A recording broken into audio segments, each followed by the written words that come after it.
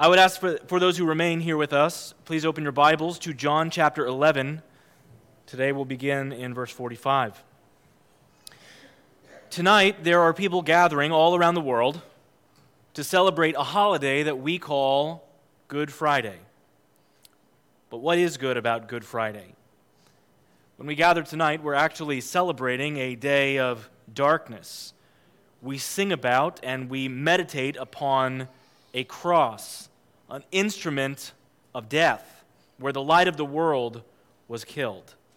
Creation itself even reacted to that magnificent and mysterious moment with darkness that covered the face of the earth in the middle of the day.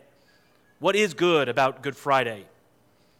Well, Jesus was good, sinless, blameless, righteous, perfect, light in the darkness, hope for the hopeless, rest for the restless, joy for the joyless. He says that he is the friend of the friendless and father of the fatherless. Jesus was good. He promised to give us his joy. He promised to give us his peace. He promised to give us his wisdom. Jesus was good. He's the one who brings comfort to those who are suffering and freedom to those in bondage and deliverance to those who are trapped by the evil one. He's the one who lifts up the brokenhearted and binds up their wounds. He is generous to the unregenerate, and he restores the wretch. He justifies the ungodly. He comforts the crushed. He vindicates victims and strengthens the weak. He is the one who gives grace to the guilty. He is good. He was the best of us, but he was treated like the worst of us, slain by death, the God of life. Today we celebrate Good Friday. What was good about that day when that good man was treated this way? Judas betrayed him. Peter denied him. Pilate saw no fault, yet crucified him. What is good about Good Friday? The Sanhedrin tried him. The soldiers scourged him. Death is what his good works had earned him. The sheep were scattered, and Jesus stood alone. He was the only sinless one who had the right to throw that first stone. But he opened not his mouth. Silent he stood, and around him hypocrites accused, the only man who has ever walked the earth that could be called good. What is good about Good Friday? The people joined in the chorus, and they lifted up their voices, and when given the option, they made it known what their choice is. Give us Barabbas. And what about Jesus? Crucify. Crucify, crucify. From every single angle, it appears as though evil has triumphed. There would not be a single day in the history of the world that is more evil. So how could we possibly look at that day and say, the greatest sinful act in all of history, that day is the day we call Good Friday? We begin reading in John 11, 45 through 57, which says, Many of the Jews, therefore, who had come with Mary and had seen what he did, believed in him. But some of them went to the Pharisees and told them what Jesus had done. So the chief priests and the Pharisees gathered the council and said, What are we to do?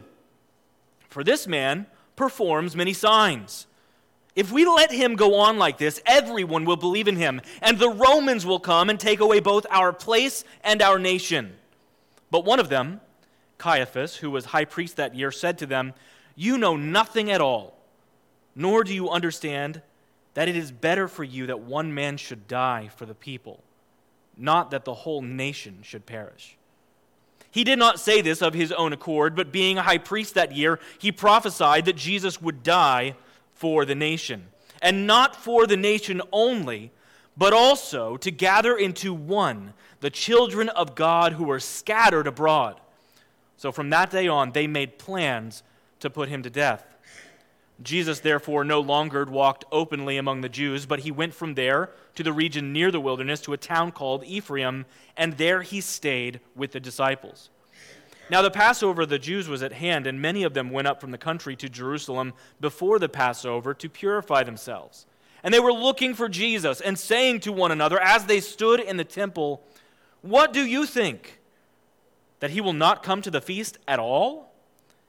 Now the chief priests and the Pharisees had given orders that if anyone knew where he was, he should let them know, so that they might arrest him. Let's pray. Father God, as we come before you tonight to worship and to celebrate and give honor and glory to your Son, Jesus Christ, I pray that you would open our understanding to who he is and why he came to die. God, I ask that for everyone in the room who knows you, that we would be gloriously and radically transformed by seeing your Son more clearly tonight. And I ask for everyone in the room that does not know you, that this might be an introduction to them of the goodness of Jesus Christ and the immense love that he displayed at the cross. I ask, Father, that there would be no distraction from your word this evening, whether external or internal, that we would have our hearts focused on your word and that we would be able to think carefully with our minds, but that we would also have, by your Holy Spirit, these things applied to our heart.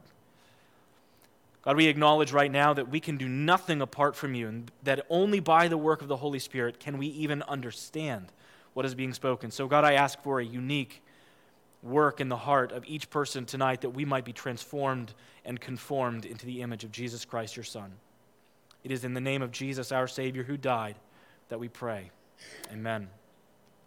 In order to fully understand the passage that we are considering tonight, it is definitely necessary to know a little bit about the context. What was going on when these events took place? The book of John tells us about 7 miracles that Jesus performed. All of the other gospel accounts include many others. But John only focuses in on 7. And of these 7, he doesn't even call them miracles. He calls these 7 miracles signs. The thing about a sign is that it has a purpose. It is to point to something. Each one of these signs were revelations that Jesus truly was the Son of God. All of them were building up to the last and the greatest sign that is revealed in John's gospel, the raising of Lazarus from the dead. Lazarus, when he died, it was well known in the community, and he had been dead for 4 days. Many people could attest to the fact that not only was he dead, but he had already been embalmed and wrapped up and put into a tomb where in the hot sun he waited for 4 days before Jesus came. And then Jesus did arrive, and with great power called him out of the grave, and with nothing more than a word brought him back to life. And that's where our text begins. That's where it says, many of the Jews, therefore, who had come with Mary, the sister of Lazarus, and had seen what he did, the raising of Lazarus, they believed in him. Many believed. They saw that resurrection power, and they believed in Jesus. But some of them did not believe, and those went to the Pharisees and told them what Jesus had done. Verse 46. Those who did not believe, they had to stop Jesus somehow. If this man can literally call people out of the grave, what can't he do? We got to get somebody on this right away. Somebody has to stop this man. So they went to the Pharisees to find a way to break this man's power. So what occurred next is a gathering of the Sanhedrin. Now these 70 men, they were powerful in Israel. They were in charge of all of the religious aspects of their society. But not only the religious aspects, they were in charge of a variety of legal aspects as well. Think of them as being not only like the papal council in Rome, but also like the Supreme Court and the House of Representatives and the Senate, all kind of rolled into one. It was immense power in their community. Not to mention that they were supposed to be religious scholars and leaders, too. This was not just a conversation over a game of cards, asking, what about that guy? This was a war room session seeking to eliminate their greatest threat. So the chief priests and the Pharisees gathered the council and said, what are we to do? For this man performs many signs. One thing that I don't think I understood for many years is that the Pharisees seemed to actually understand that Jesus was the Messiah. I used to think that they might have just been confused, or that they might have been just skeptical or misinformed. But throughout the gospel accounts, they are only presented that way one time. And that's early on in the ministry of Jesus when they had partial information. And even then, we see that they already knew that he was at least a prophet. Consider the words that are spoken by Nicodemus, one of the Pharisees, who spoke to Jesus and asked him a question. Listen carefully to the way he begins their conversation. He says, "Rabbi, we know that you are a teacher come from God. For no one can do these signs that you do unless God is with him." From the very beginning of John's gospel, that's in chapter 2, verse 2, they already know that this man is from God. In other words, they don't have enough information to know all of the details about his messiahship, but at least they know in the very early months of his ministry that he is a minister sent by God. Beyond the shadow of a doubt, they know his origin is divine. So when they hear him say, "This man performs many signs," it's a way of acknowledging that Jesus really is the Messiah. It's a way of embracing the facts without embracing his authority. Yes, this man is the Messiah, but we can't have that man to rule over us. Verse 48, they say, "If we let him go on like this, then everyone will believe in him, and the Romans will come and take away both our place and our nation." I don't know about you, but my kids do not let me do things. I let them do things because I am in charge of them. They do not let me do things because they are not in charge of me. A subject, likewise, does not permit the king to have a banquet, and a religious leader does not allow God to do whatever he wants. By saying, "If we let him go on like this," they are indicating that they view themselves as being in a place higher than God himself. "We know that you're sent from God, but we can't let you keep doing what you're doing. We know you are doing the things God sent you to do, but we cannot let you continue. Because if we let you do this, people will believe in you."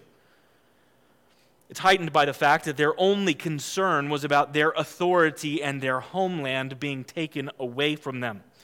So we arrive at the verses here that are our primary focus of the night, starting in verse 49. Let me read that again to you. It says, "But one of them, Caiaphas, who was high priest that year, said to them, 'You know nothing at all, nor do you understand that it's better for you that one man should die for the people, not that the whole nation should perish.' He did not say this of his own accord, but being high priest that year, he prophesied that Jesus would die for the nation, and not for the nation only, but also to gather into one the children of God who were scattered abroad." Congratulations, if you're a Christian in this room today, he is talking about you. Caiaphas, this wicked high priest, was prophesying about you. Have you ever heard the saying, "He spoke better than he knew"? It's like this. Imagine that there is a Christian man who is on a business trip. He's gone out to California for a few days, and one day he calls his wife and he says, "Listen, honey, I know originally I was planning to stay here for a few more days, but got out of some things. I'm going to make it home. I'm leaving now, and I'm coming home." So then he boards a plane, and roughly an hour later, that plane crashes in the Rocky Mountains. Did that man go home? In a manner of speaking, being that he was a Christian, yes. Was his destination even better than the one that he planned on? Yes. Was he right? Yes. He was right, but not as he intended. He spoke better than he knew. He was technically accurate, even though he didn't understand what he was saying. He spoke better than he knew. Well, in our text today, Caiaphas spoke better than he knew. So here's how we're going to spend the rest of our time together this evening. We are going to ask the following questions. What did Caiaphas mean? And then, being that the Holy Spirit prompted these words, what did God mean? And then finally, why do we call this Good Friday? Let's consider what Caiaphas meant. Caiaphas, as the leader of this group, was the kind of man that you listened to. He's the kind of man that when he speaks, everyone else shuts their mouths and listen. They pay attention. And here we see that he is a man of great arrogance by the way he starts his conversation. "You know nothing at all." I don't know about you, but that's not how I usually start a conversation. Caiaphas clearly was not of the school of how to win friends and influence people, but instead, he reveals that he is an arrogant man who thinks he knows what's best. And he says, "You know nothing at all." And the reality is, he was actually right. The people he was communicating to did not understand. And he continues and says, "Nor do you understand that it is better for you that one man should die for the people, not that the whole nation should perish." Well, Caiaphas realized that Jesus was being received by the people as a de facto ruler. Many of them wanted to set him up as their official king. We see that, for example, in John chapter 6, when Jesus had fed the 5,000, and these people were thinking, man, if this guy can just make food for us, we're never going to have to work again. So it says they wanted to make him king by force. Now, going back and looking at that, I used to think that meant they were going to try to force Jesus to be king. But I don't think that's what it means. When it says that they were going to make him king by force, it doesn't mean they thought they were going to have to convince Jesus. It meant that they were going to have to put him into power by forcibly removing those who were already in power. They were ready to take up arms against Rome and say, no, Caesar, this is our king now. They were ready to fight as soldiers in Jesus' army. Of course, Jesus refused. He was not interested in being king on their terms. We also see that the day after this meeting that takes place with the Jewish leaders here in John 11, Jesus entered the city on a donkey to chance that he was their king. You will remember we just considered that a few days ago on Palm Sunday. Rome, by the way, did not take kindly to small national startups that wanted to do something new and take a new direction with a new leader. Rome ruled with an ideology called the Pax Romana, the Roman peace, which basically is this.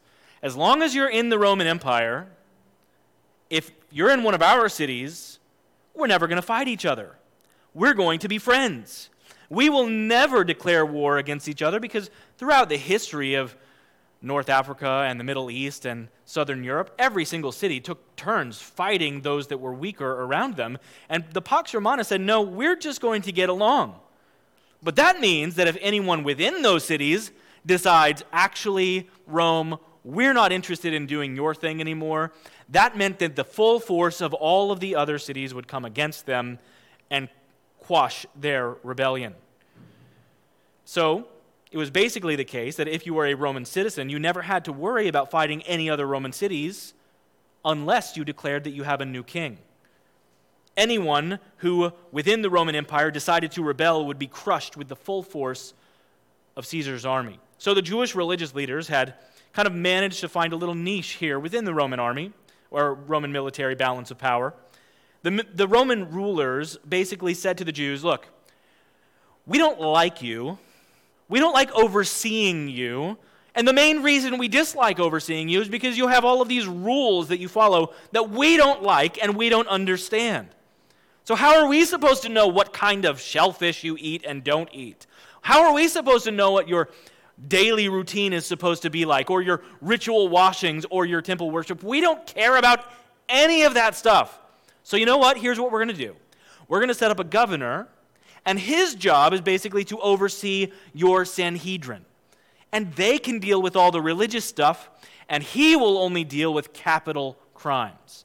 Now, this set up a very interesting relationship with them because it allowed the Sanhedrin to still continue with a great deal of power. They still got to have all of the things that they desired to have, except if they wanted to put someone to death, they had to get permission from the Roman governor.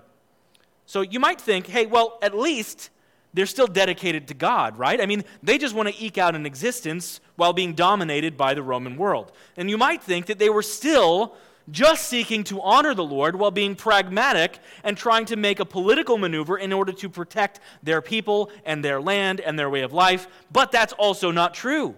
Consider how these same Jewish leaders responded when Pilate tried Jesus all the way forward in John 19.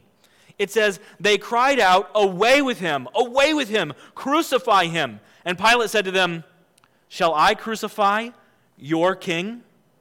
And the chief priests answered them, we have no king but Caesar. God is not their king any longer. Do you remember back when they first clamored for a king in 1 Samuel? And God said, hey, Samuel, don't worry. They have not rejected you as their prophet. They rejected me as their king. We have no king but Caesar. Caesar is our king. We bow the knee to no one but him. This tells us everything that we need to know.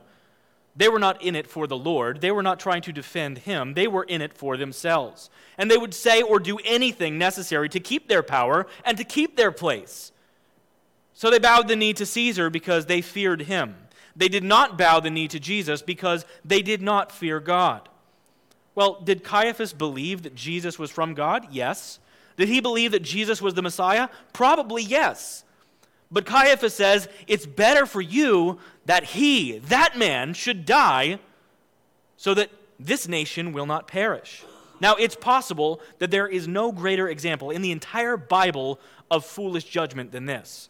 If you could have temporary power as a subordinate to an evil Roman government, or be the servant to a good and glorious God Most High, which would you choose? Which one is better? Well, the psalmist knows the answer to that. He says, for a day in your courts is better than 1,000 elsewhere. And I would rather be a doorkeeper in the house of my God than dwell in the tents of the wicked. The doorkeeper's the guy that's the lowest on the totem pole. He doesn't even get to come inside. He has to stand out and just listen to what's happening in there. And he's like, look, it would be better for me to be the lowest of the lowest servant in the house of God than to dwell in the house of the wicked. Not so with Caiaphas and his friends. Caiaphas and the rest of the Sanhedrin, they had set goals for themselves. They had aspirations. And they were willing to use the name of God to seek their own gain, but whenever God's plan diverged from theirs and their self-seeking purposes, they were willing to go to extreme lengths in order to keep their treasure intact. And Caiaphas said, hey, look, you guys don't know what you're talking about, but I know what we need to do. We have to kill this guy. I've never been in a conversation like that, but I imagine that if I were to be in a conversation like that, I would pretty quickly say, you know what, guys, I need to leave. And then I would make a phone call, and the police would arrive, and the direction of that conversation would rapidly change. I don't think I would feel comfortable, but you know what? There's 70 guys in this room, and he says, you know what we need to do is we need to off this guy. We need to take his life. That's the only hope that we have. And everyone in the room agrees. Everyone in the room works together to plot to find a way to kill this man. But John tells us the outburst of Caiaphas was actually a divinely inspired word from God. So we know what Caiaphas meant. He meant, let's kill this man so that the Romans will get off our back. But John tells us that God had purposes in this speech as well. He had inspired the words that were spoken by Caiaphas to mean something quite different than Caiaphas meant. This little speech that he had given, well, that would actually transpire, but in a way that worked out God's providence in a shocking and completely different conclusion than Caiaphas intended. So what did God mean by this phrase? Well, simply put, using the language of this prophecy, either Jesus dies or the nation dies. And of course, John reveals to us in the same text that this chapter that is speaking about the nation is not just speaking about the boundaries and borders and bloodlines of the Jewish people exclusively, but that he is speaking about everyone that God would ever gather in from anywhere else on earth to be his people. And what God meant by this prophecy should not be too difficult to understand for the Israelites, because he had already set up a sacrificial system of substitution that had been practiced for 16 centuries at this time. You kill a lamb so that the people don't die for their sins. You put the sin on the animal, and it symbolically represents the fact that God is paying for your sin so that you don't have to. There's symbolic imagery that they would be very familiar with. And the most important word that I think we find here is the word for, F-O-R, for. And there's a variety of ways that we use the word for, both in English and Greek, but in this case, it is used to say, in your place. It is better that one man die for the people, in the place of the people. Now, what if you said to me, Caleb, look, I will go to the grocery store for you? That would indicate something. It means that you would go in my place. That's obvious. That's how language works. It does not mean that you would join me as we both go together to the grocery store. We would use different words for that. It means that you substitute my place. You take my role. So this prophecy is a way of highlighting two options. there are only two ways that history could play out. Either the people of God die for their own sins, or Jesus dies for them. There is no third option. This is the only path forward for the redemption of God's people. This is the only avenue for the forgiveness of sins. So why do we call this Good Friday? Because by his bleeding we are blessed. And by his death we are delivered. And by his resurrection we are restored. And by his wounds we are healed. As we often sing, how deep the Father's love for us, how vast beyond all measure, that he would give his only Son to make a wretch his treasure. This is Good Friday because of substitution, because of what Jesus did for his people. Let me read to you a couple of verses that are familiar to you, most likely, that corroborate this information, that go along with it perfectly, hand in hand with what Caiaphas was prophesying. Consider John chapter 10, verse 11. Jesus said, I am the good shepherd, and the good shepherd lays down his life for the sheep. That is good. Mark chapter 10, verse 45, for even the Son of Man did not come to be served, but to serve, and to do what? To give his life as a ransom for many. That is good. 1 Peter chapter 2, verse 24, and he himself bore our sins in his body on the tree, so that we might die to sin and live to righteousness. For by his wounds you were healed. That is good. Romans chapter 5, verse 6, for while we were still helpless, at the right time, Christ died for the ungodly. That is good. 1 Peter chapter 3, verse 18, for Christ also died for sins, once for all, the just for the unjust, so that he might bring us to God, having been put to death in the flesh. That is good. 2 Corinthians 5:21, for he made him who knew no sin to be sin on our behalf, so that we might become the righteousness of God in him. That is good. He died for his people.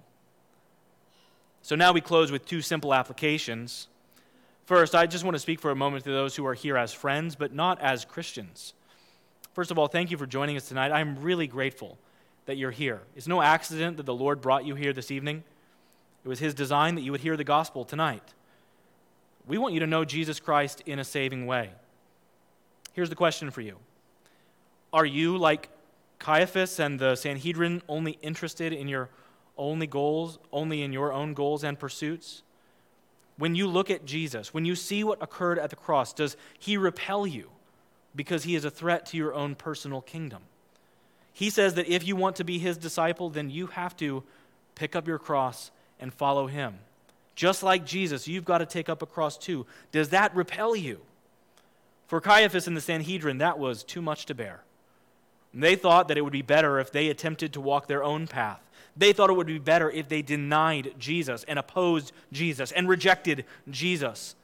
Their eyes were so short-sighted that they couldn't see that God had provided Jesus because his way is better. Caiaphas said, look, it's better that we do this. Caiaphas had no idea what was better. I know there are a lot of people in this room who are Christians. If you are not a Christian in this room, you could ask any one of the believers here and say, was your life better off without Jesus?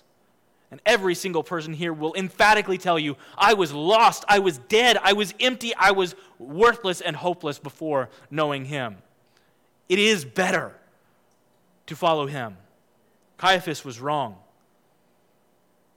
Caiaphas and Sanhedrin did not understand. They were unwilling to lay down their sinful pride and submit to the Savior of the world. And I ask you today, are you? Will you follow after him? Will you hear what Jesus says and believe? Friends, I want you to know that God says there is something better than your way. It is better that Jesus died so that you might live. Listen, every single religion in the entire world is telling you, you got to improve yourself. You got to work harder so that you can look more like we want you to look and act more like we want you to act so that God might eventually be pleased with you. Clean yourself up a bit and then God will be happy with you. That's not what the Bible teaches at all. The Bible teaches us that there is only one way to gain favor with God, and it's not through anything that you can do, but everything that he has already done. The cross is an objective picture of Christ's payment for his people. If you simply believe that he died for you, he will accept you, and you will be adopted as his child. There is nothing you can do to earn God's favor, but while we were still sinners, Christ died for us. You're called to believe in the Lord Jesus Christ. Believe that his death covers your sins. Believe that his blood pays your penalty. All who believe on the Lord Jesus Christ will be saved. And if you're not a believer, I invite you this weekend to meditate upon the meaning of the cross. Why is it that Jesus planned to come here to die? What a wonderful thing it would be if the Lord would use this very service to gather more of his people in from, as it says in this text, from the ends of the earth, from right here in Levittown. Finally, I also want to speak to those of you who do know Jesus as your Savior, and I want to leave you with one final encouragement tonight. As we solemnly gather around the cross, we do so reverently but with joy. Earlier, we sang some songs, and you might have noticed they were slow in their pace. They were soft in their tone. They were contemplative in their style. And it was done that way because we desire to remember reverently that Jesus really died. He died on that cross for his people. And we sing these songs and we remember together what he has done.